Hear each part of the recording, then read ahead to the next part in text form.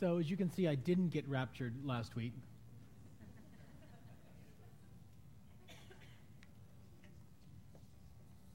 Apparently the other half of our community did this week, Memorial Day.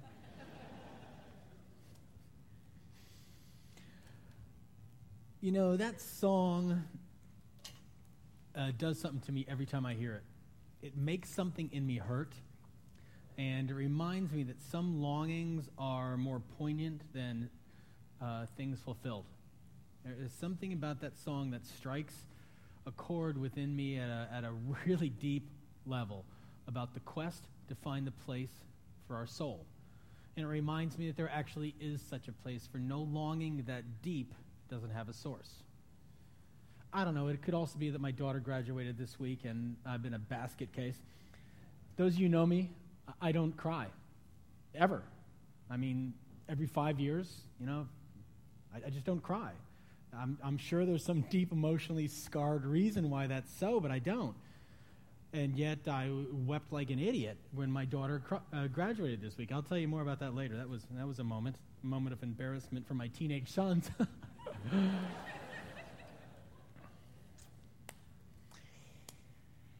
Yeah. The destination for our soul. There is a place. Christianity is about so much more than learning to live your life right. Although learning to live your life right is a good thing. Let me just get that, out there. Not living stupid is a good thing. Christianity is about so much more than living life a little better. It's certainly about more than following some set of rules or instructions. It is about transformation at the deepest level. It's always struck me as kind of odd that you get to graduation that students write in their yearbook, "Don't ever change," and I'm thinking, is that wise? I would think maybe change a lot would really be what we're after. If you're here today, which you are, and you're a follower of Jesus, part of the reason that I think you got into that was not necessarily a dissatisfaction, but a desire for something more. You were not content with "don't ever change." You were hopeful that there would be transformation in your life. And quite honestly, if you've been a follower of Jesus for 5 years or 20 years and it's been stagnant, you're probably a little disappointed. You expected, longed for, and looked for change. You wanted to see something happen. And I think probably if you're here and you're not a follower of Jesus, whether you're exploring or whatever, you're wanting something more, otherwise you probably wouldn't be here. You're hopeful that there can be transformation in your life. Not surface transformation, but transformation at the deepest level, because in the places that we don't like to talk about, in the moments of real clarity in our lives, we sense that there are things within us that really need to change. We often plaster them over with superficial changes, but deep down we know those are not the things. And Christianity is not about superficial change. It is a desire to change us at the deepest level. Got to find a place where that life change can happen. Now, I find astronomy interesting for lots of reasons, and I don't know if you know this, but scientists have recently found a planet that they believe is capable of supporting life as we know it. And it's called Gliese 581c. Catchy name, huh? And it's in the Gliese solar system, which is about 20.5 light years away, which they say by cosmic terms is just around the corner, but it's 120 trillion miles, which is far, really.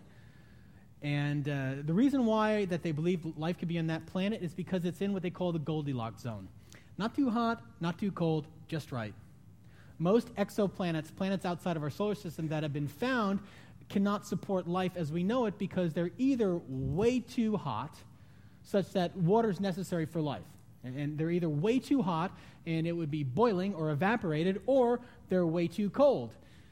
Gliese 581c is just right. It's in that zone where the conditions for life can actually happen. Now, it strikes me that for us, there is a zone where life change can actually happen. And what we're going to look at today, as we've been looking at for the last 3 weeks, is our tendency to drift out of that place where life change can happen, where either through legalism, just starting to follow rules, our licentiousness just starting to go our own way. We no longer have the conditions necessary for true life change. We drift off of that. And to look at that drift and then to look at that core place for our soul where transformation can really happen at the deepest level, we're going to be looking again at the book of Galatians. Now, let me give you a backdrop for the book of Galatians, or the letter of Galatians. So here we are, 2011 in America, Charlotte, North Carolina, the buckle of the Bible Belt. Galatians, this letter takes place in the 1st century A.D., and it's in Asia Minor. And what happened was this. Shortly after Jesus died and rose from the dead in the 30s A.D., a band of people began to teach a message, a simple message, that there was a Savior who had come to earth who died and who rose and was offering people life, direct connection with God. One of those who became Jesus' followers was a guy named Paul. And what Paul did, he wrote a good bit of the New Testament, because what he did, he started to go out from where the sort of the center of Christianity started, which is Jerusalem. He started to go out into Asia Minor and teach this message to people. And as he did so, cores of followers would gather in a location. He never stayed long. He'd get them going for a while. The most time he spent any place was about 2 years. And then he'd go off to other locations. He'd leave some leaders in place and take off. And one of the things he did is when he noticed that there were issues developing in those locations, he would write letters back that dealt directly with those issues. The letter of Galatians is one of those letters. He's writing back to a group of people who had embraced this simple gospel. Again, we are separated from God. Jesus died for us to forgive us. We believe that and enter a relationship with him, and now we live out of the core of that relationship. Simple message of the gospel. Galatian church had begun to drift off of that and had begun to add new rules and regulations about how life should be lived with God, and Paul writes this letter back to them to remind them, don't drift, stay at the core of what the message is, because that's where life is found. Okay, I'm going to read to you a section of that letter. It's in the 3rd chapter, and I'm reading it out of a translation I don't use that often. It's called The Message. You know, there are lots of translations, and they're just different ways of interpreting like any foreign language, which the New Testament was written in Greek. It's called The Message, written by a guy named Eugene Peterson, and I really like the way he phrases this. I think it brings out some of the texture of what's going on in the location. But essentially, he's been dealing with them saying, like, look, laws are fine. Laws are fine. Rules are fine. You know, you got to have them for, certain things, but they are not how you get a relationship with God. You don't earn your way, prove your way into a relationship with God. And now he's going to walk through that whole concept. Because they're saying, okay, so then our law is bad. No. Is the law then an anti-promise and negation of God's will for us? Not at all. Its purpose was to make obvious to everyone that we are, in ourselves, out of right relationship with God, and therefore to show us the futility of devising some religious system for getting by our own efforts what we can only get by waiting in faith for God to complete his promise. He says one of the reasons why you got these set of rules like the 10 Commandments was not so you could go, check, I've got them all done, was to make you realize you really are not living these things out. They were supposed to help you to see that on your own you could not earn, be perfect, live this incredibly right relationship with God. They were supposed to show you your need for forgiveness. And then he says, and I love this line, for if any kind of rule-keeping had power to create life in us, we certainly wouldn't have gotten it by this time. Humanity has sought from beginning of time to figure out different rule-keeping systems to make us feel better about our lives. Hey, I'm going to mess you up here, Liz. Probably not because you're really quick. Put that other slide up, with the 10 and all that. Try it. Sometime come to 9 o'clock and 10:40 and watch the messages. Totally different. Because one of the things that we've tended to do over the years is create different rules, sets of regulations that allow us to be okay with God, to feel better about ourselves. In the Old Testament, there were 10 commandments. And then they added a few others. circumcision, don't eat that food, don't drink that beer, don't watch TV. Let's get this list of things. And they took something that was supposed to show that we couldn't earn our way with God, that we couldn't be right by ourselves, and then made it this extensive list of rules that people were supposed to follow. Now, of course, the problem was they couldn't really follow them. And so what they did is they made more regulations and caveats and codicils and, just sort of, you can't really do that, but maybe you can do that. And I get tired thinking about it. And then we came up with new ones. My daily niceness value. How nice am I to people? My smile to scowl ratio. We have our own system of whether or not I'm doing enough to be right with God. And then for some, it's just give me a list. And I can go through my list, and either it's mentally or sometimes, be honest, sometimes you actually have one. And you're checking it off. And we set up these lists and have done so ad nauseum for thousands of years to somehow feel better about who we are. And so what Paul says is, look, if rule keeping was the right way, I think we would have gotten it right by now because Lord knows we've tried. But it's not. This is what he says about the rules. They were there until the time we were mature enough to respond freely in faith to the living God. We were carefully surrounded and protected by the Mosaic law. That's the law of the Old Testament. The law was like those Greek tutors, which you are familiar with, who escort children to school and protect them from danger or distraction, making sure the children will really get to the place they set out for. He goes, okay, rules. What do rules do? Well, one of the things they do is they keep you from screwing up your life. They're like that Greek tutor who's just trying to keep you out of trouble. It's not the source of life or beauty or hope. It's just to sort of keep you from danger or distraction. I mean, some things you just got to not do or your life will go sideways. But what Paul says is these things were never meant to be the source of life transformation. Now think about it. Following the rules, sometimes you just got to do it. But it doesn't change your life. Where you change your life is when you figure out why you actually can't live the way you want to. Following the rules just sort of keeps you out of trouble for a while so you don't mess up the world around you. But it's not the place of life transformation. And so then what he says in this phrase I love, but now you've arrived at your destination. By faith, you have direct relationship with God. Now you've arrived at your destination. Your destination was never rule keeping. Your destination was a direct relationship with God, the character of which can only be phrased this way. You are a child of God. Core of Christianity. Jesus died in order to make you a child of God. Not simply to forgive you, not to make you a nicer person. He died and rose to make you a child of God, adopted, embraced into his family. This is the destination. This is the place where your soul finds its home and where transformation actually happens. In the next chapter, what Paul will go on to say, he'll do a little bit of a contrast to try to help us see, okay, here's where I want you to get. It would be really easy for me to say, like, okay, the whole idea is that you're all children of God now. And you go, oh, that sounds nice. It's not nice. I mean, it is nice. But it's not nice. It is radically transformational. Right now, today, you live either as somebody who acts as if they are an orphan or a slave, or you live as a child of God. And the difference in your behavior and the change of your heart is night and day. What Paul says in chapter 4 is this.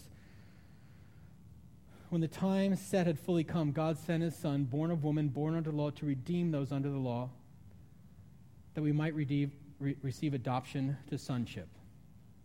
Because you're his sons or his daughters, God sent the Spirit of his Son into our hearts, the Spirit who calls out, Abba, Father. He says this is the goal. The goal is that you would know with a certainty that you are a child of God, and it will change everything. Here's how. When I was much younger, I knew a girl who, she was in a lot of ways remarkable. She was bright. She was winsome. She was attractive. She had grown up in the church. She believed certain things to be true. She believed in Jesus, believed he died for her sins, all that good stuff. And her father didn't love her. I mean, I could put that all sorts of other ways. But the bottom line is her father didn't love her. To say he was distant would be a dramatic understatement. He was disengaged, uninvolved, unaffectionate. I'll tell you, something that has ramped around my brain over and over again is the phrase someone said to me once, I don't even remember who, if you don't love your daughter, she will find someone who does. Her father didn't love her. I don't know why. But she looked for it. And she began to sleep with anybody who would have her. Jumped from one bed to another. She was bright, attractive, competent. She knew all the right answers. She jumped from one bed to another. And this is not about moral failure. It's not about going, why is she jumping from one bed to another? It is about the tragic loss of heart and soul of somebody who so believed they were not loved that they would try to find it anywhere. And if one bed didn't produce it, she went to another one. And we could talk to her all we wanted about, oh, you shouldn't do that. It's not the right way to live. It didn't matter. The soul wants what it wants. The soul is haunted with a longing and desire for something more. The soul is haunted with the need to be loved, accepted, and approved. She did not feel that, and so she looked for it. Some years ago, I had a friend who was bright, competent, incredibly successful. It seemed like almost anything he did turned to gold, and he drove himself at it. And I never saw him celebrate a single achievement. He stressed that achievement would not come. It always did. But when it came, he simply turned and looked for the next one and wondered whether or not what he had done was good enough.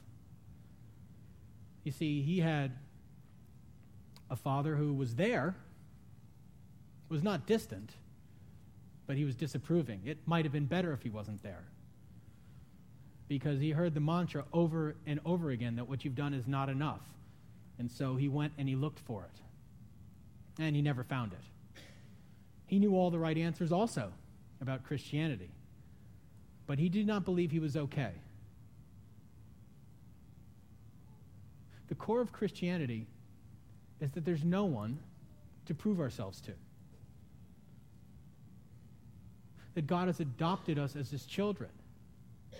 I mean, there's a shift here at the heart and soul level that is so important and so difficult to grasp. So I want to look at it a couple of different ways. I am a father of 3 children.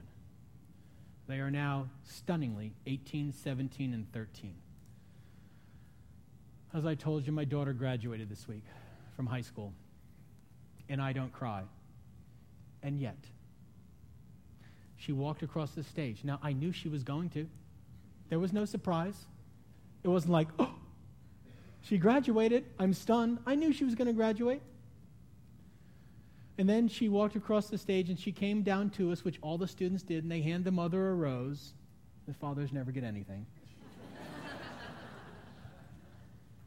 And then she said to me, hey, Daddy, and she calls me Daddy. When she calls me Daddy, I just, anyway. She said, hey, Daddy, can you hold my diploma? Sure, honey. I'll be glad to. She walked back up on stage. I opened it up, and tears are running down my face.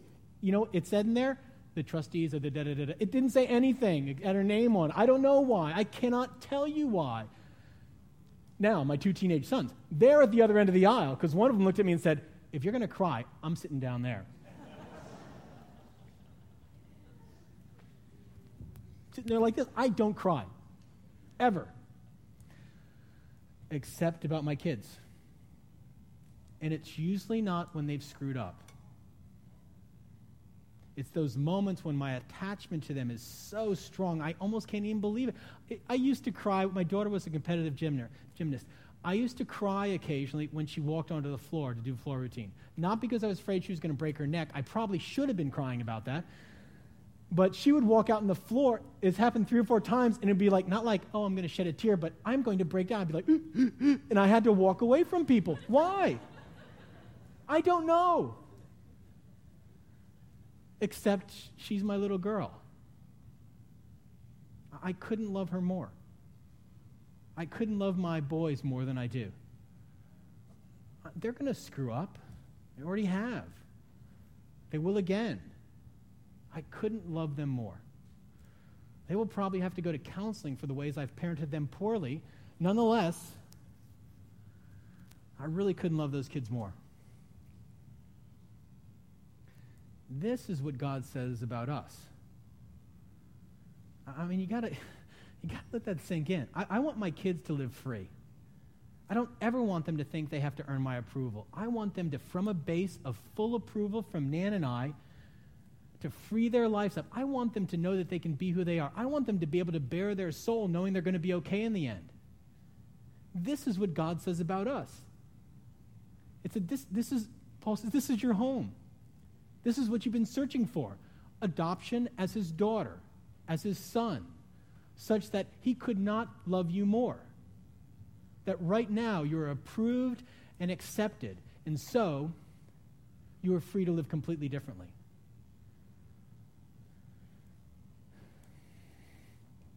We are restless and we roam because something feels unsettled, and we are meant to find rest.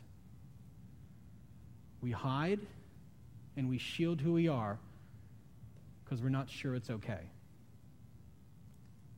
We're driven when we ought to feel motivated. As a child of God, we can be transformed. As somebody who seeks approval, we can only keep trying. This is the place of transformation, the place that, quite honestly, you and I struggle to find rest in. See, Gliese 581c is 20.5 light years away, and that's close. Our nearest galaxy to us, I believe, is 4,000 light years away. That's the nearest one. There are trillions of stars, and God made that. And what he wants me to grasp, and what he wants you to grasp, is that when you walk across the stage, he cries. When you screw up, he embraces you. When you succeed, he couldn't be more proud. See, any illustration could have been used. He says, you are my daughter. You are my son. I could not love you more. By any objective standard, I am less loving than the God of the universe is. And so anything I say comparing my love to my kids to his love to us is small. And I can't yet get my arms around that he might love me as much as I love my own children. If I were to get that, what happens? If I were actually to believe, you see, if you read through the book of Galatians, if you haven't, if you've been following Project 345, you've already read through it. If not, go back and read through it. Because what Galatians will say is, the key to unlocking transformation in your life is faith. Not some blind, vague religious faith, but trusting and believing certain core things are true, and then looking at the center of your heart and mind where you really don't believe those, and making those the place of transformation. I would have you walk out today believing, but that will be up to you, that God races to you. He runs to you. There's a parable in Luke 15, which is one of the gospel stories that to me it's almost as if I believe I could have that one story and I don't need anything else. To me, it articulates the whole of Christianity, the story of the prodigal son. When the son, after squandering everything, really, and everything within us, the father should have said, what a deadbeat son. I will write him off. The son makes this paltry, inadequate, totally ineffective return back to his father, at the moment's notice, at the slightest hint of return, the father runs out, stops all of his explanations, and embraces him. And Jesus gives that. He gives that very story in order for us to understand. He says how God views us. See, that changes everything. We search and we search through our work, through our relationships, through our pretending to somehow be okay, when all along we're more than okay.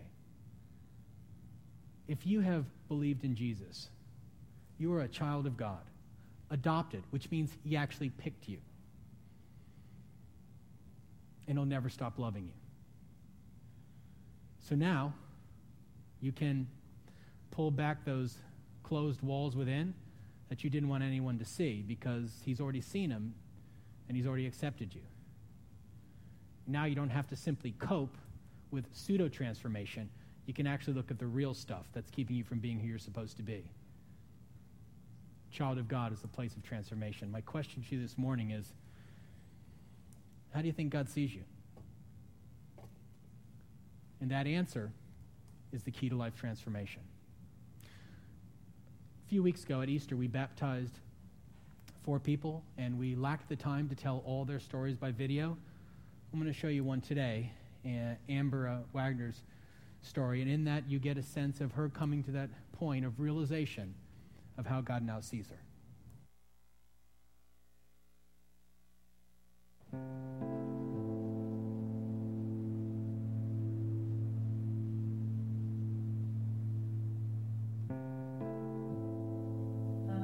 I grew up in a small town and in a big family. We went to church as a family until, I was in my mid-teens, I guess. Jesus grew in my heart at times, and at other times I guess I had chosen to let that relationship slide at times.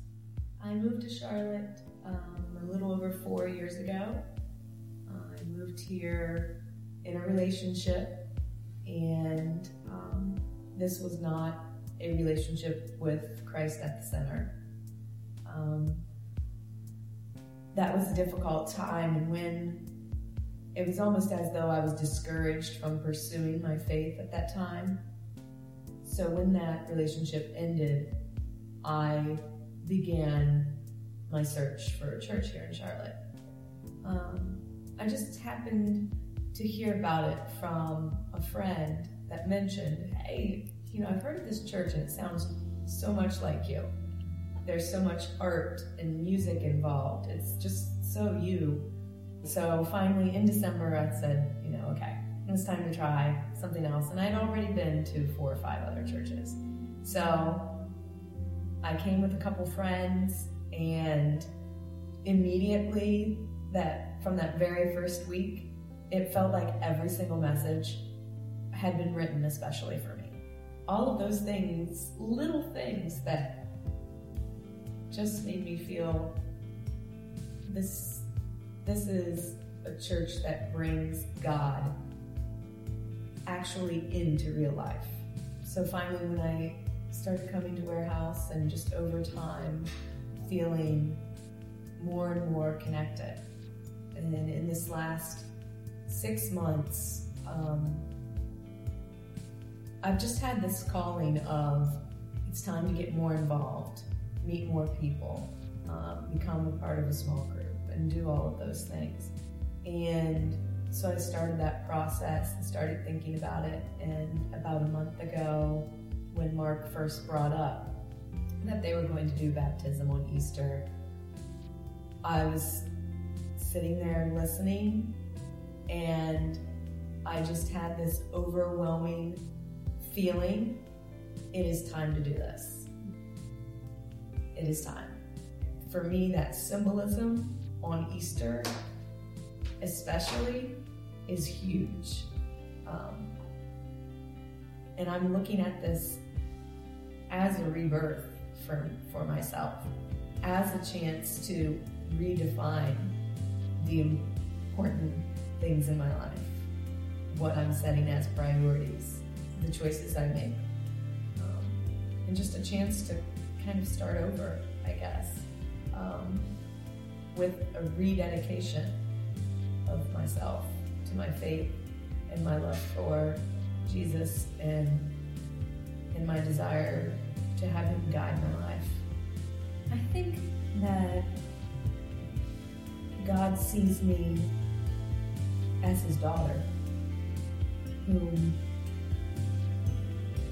he loves immensely, and whom he's so excited to have seek him. I'm sure that he sees me for everything that I am, that I don't even acknowledge I am. You hear people describe you sometimes, and you're like, okay, I see where you can say that about me. But he knows my true heart. And that's pretty incredible.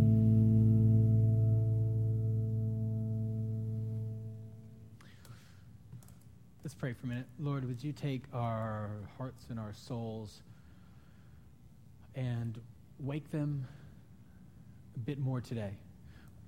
You promised that as we follow you, your Spirit would come and be with us and in us. And we ask for that today, that you would be speaking into our hearts at the deepest levels, where beauty resides, but where damage does too. Make us more alive today. We want real transformation, not the plastered-on transformation that we often use in order to fool people into thinking we're better than we are. Give us hearts that are free and lives that are changed. And give us the ability to believe that how you say you see us, you really do. I pray that you'd meet us in this time of response. We pray in Jesus' name. Amen.